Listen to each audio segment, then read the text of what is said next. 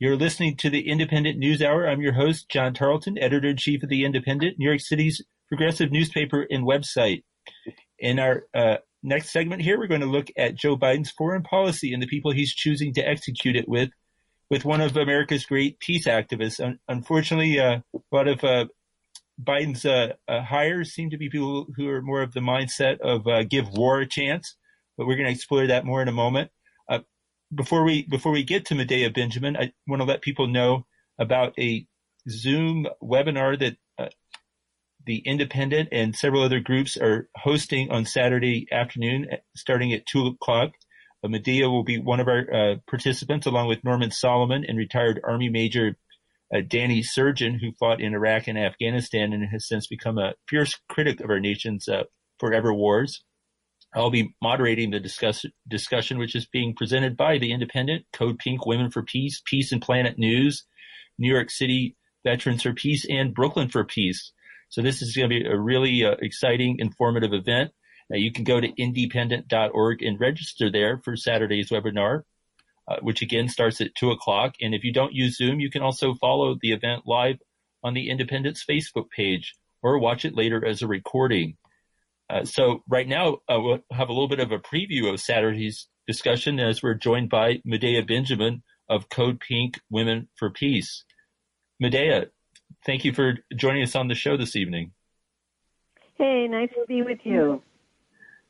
Yes. So let's start, first of all, with the latest news of Lloyd Austin's nomination to be Secretary of Defense, a former four-star general who retired in 2016 and will be the first African-American to lead the Defense Department if he's confirmed. Do you want to add to anything to what you said in the clip in the headlines, your thoughts about the appointment of a former general and somebody with a lot of ties to military-industrial complex? Well, it's the reaction that's been coming out around Austin.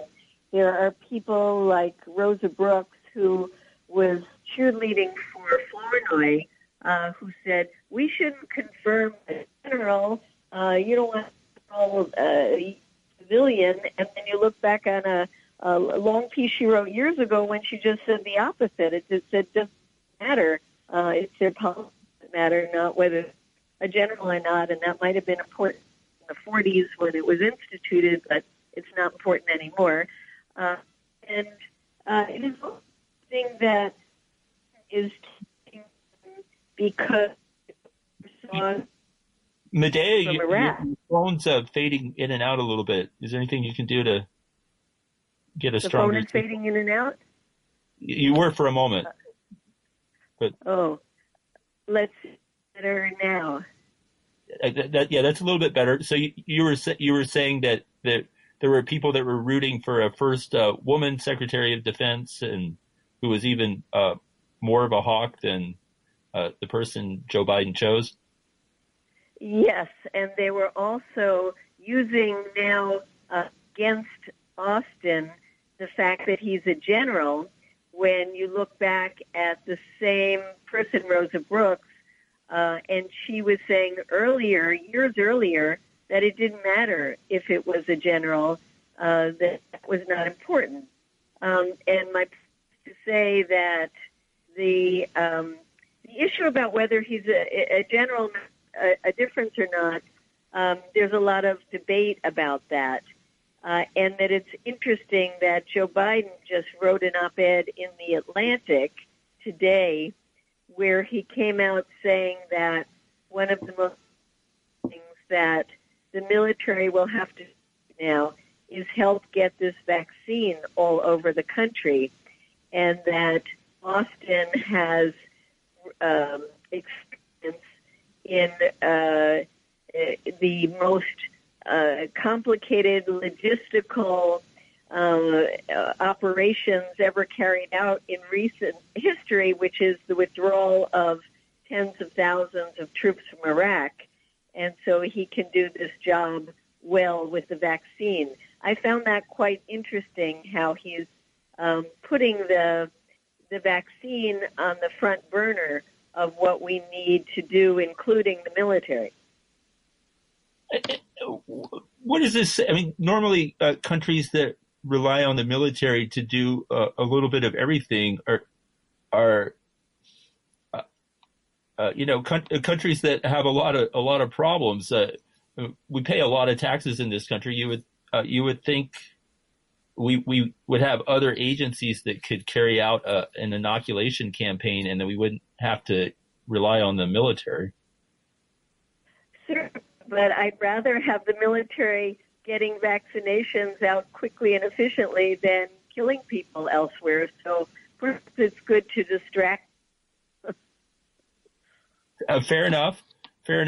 Now, I mean, looking beyond Lloyd Austin, so many of the appointees that we've seen come down the pipeline from Biden in the national security sphere have a lot of ties to the military-industrial complex and all sorts of consulting gigs and investments. And can you talk about that? It seems to have very much become normalized at this point. Yes, and before we move to the broader cabinet, let's just look at the options that Biden was considering for Secretary of Defense. It seemed there were three people: Michelle Flournoy on the board of Booz Allen Hamilton, Jay Johnson on the board of Lockheed Martin, and then General Austin on the board of Raytheon. So these were the three, quote, choices that we had. In addition, each one of those had intimate ties with military industries.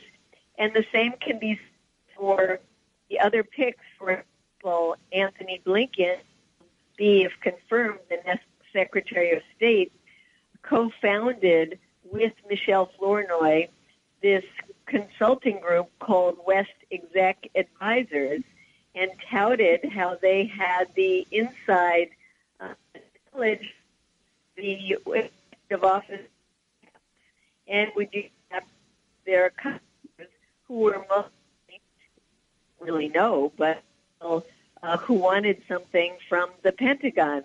And we don't know because they signed non-disclosure agreements with their clients. So this is very important when the confirmation hearings happen for people like Anthony Blinken, is to demand to know who their clients are. In addition to working for military contractors, Silicon Valley companies that are developing more high-tech weaponry and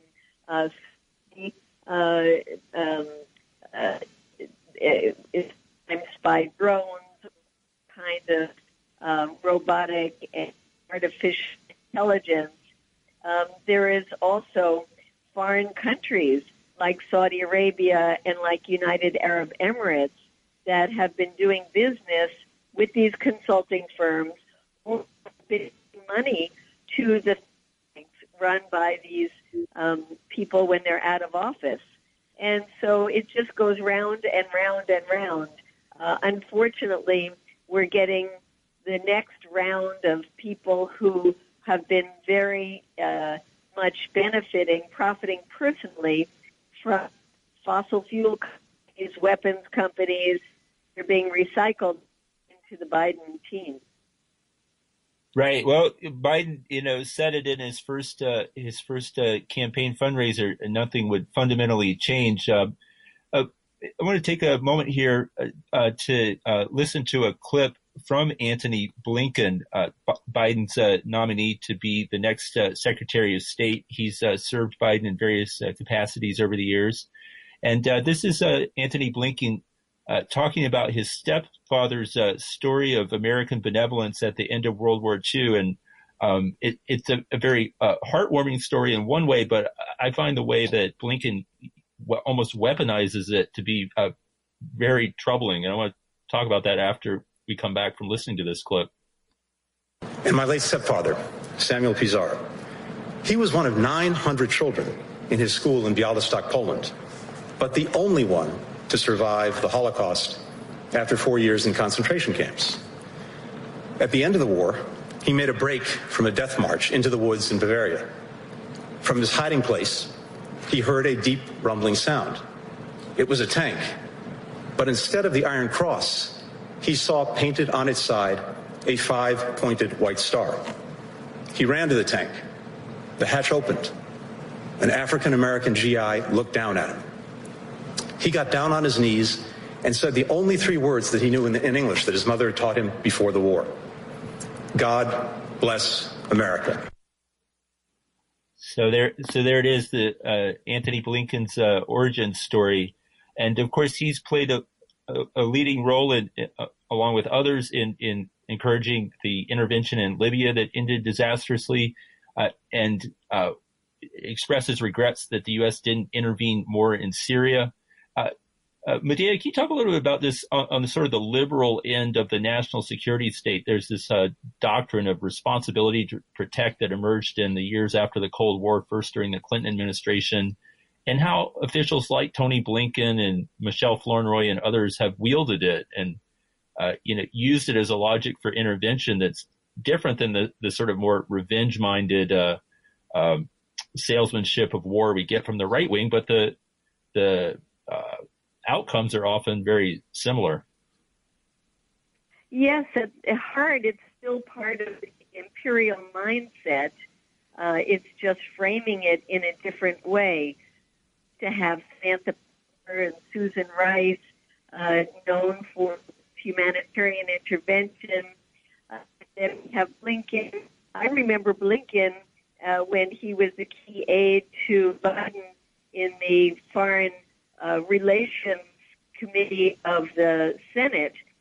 They were talking about dividing Iraq to 3 parts. And really, the U.S. had the right to not only invade, but to reconfigure Iraq into U.S. A vision of how we wanted that country to look.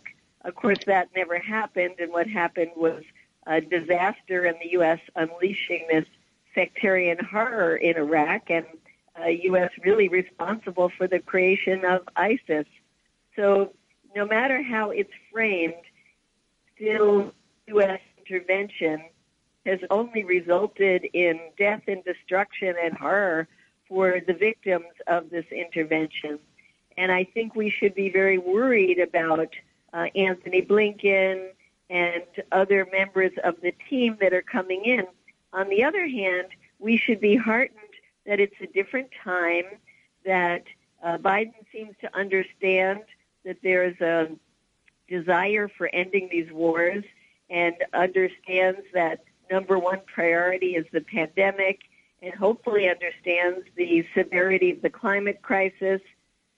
I worry about his rhetoric and those he brings with him when it comes to China, and very tough about how they're going to deal with China, which is really a justification for a new Cold War, even increased military spending, and it is very dangerous.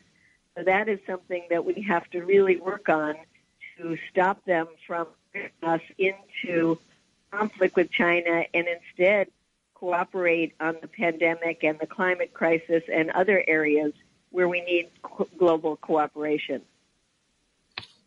Absolutely. Well, we'll have to leave it there for now. Medea Benjamin of Code Pink Women for Peace, thank you so much for joining us on Independent NewsHour, and we look forward to talking with you more on Saturday during the big Zoom webinar event that the Indy and other groups are co-hosting that you'll be a part of. Wonderful. I look forward to talking to you then. All right. Thank you, Medea. Okay. Bye-bye.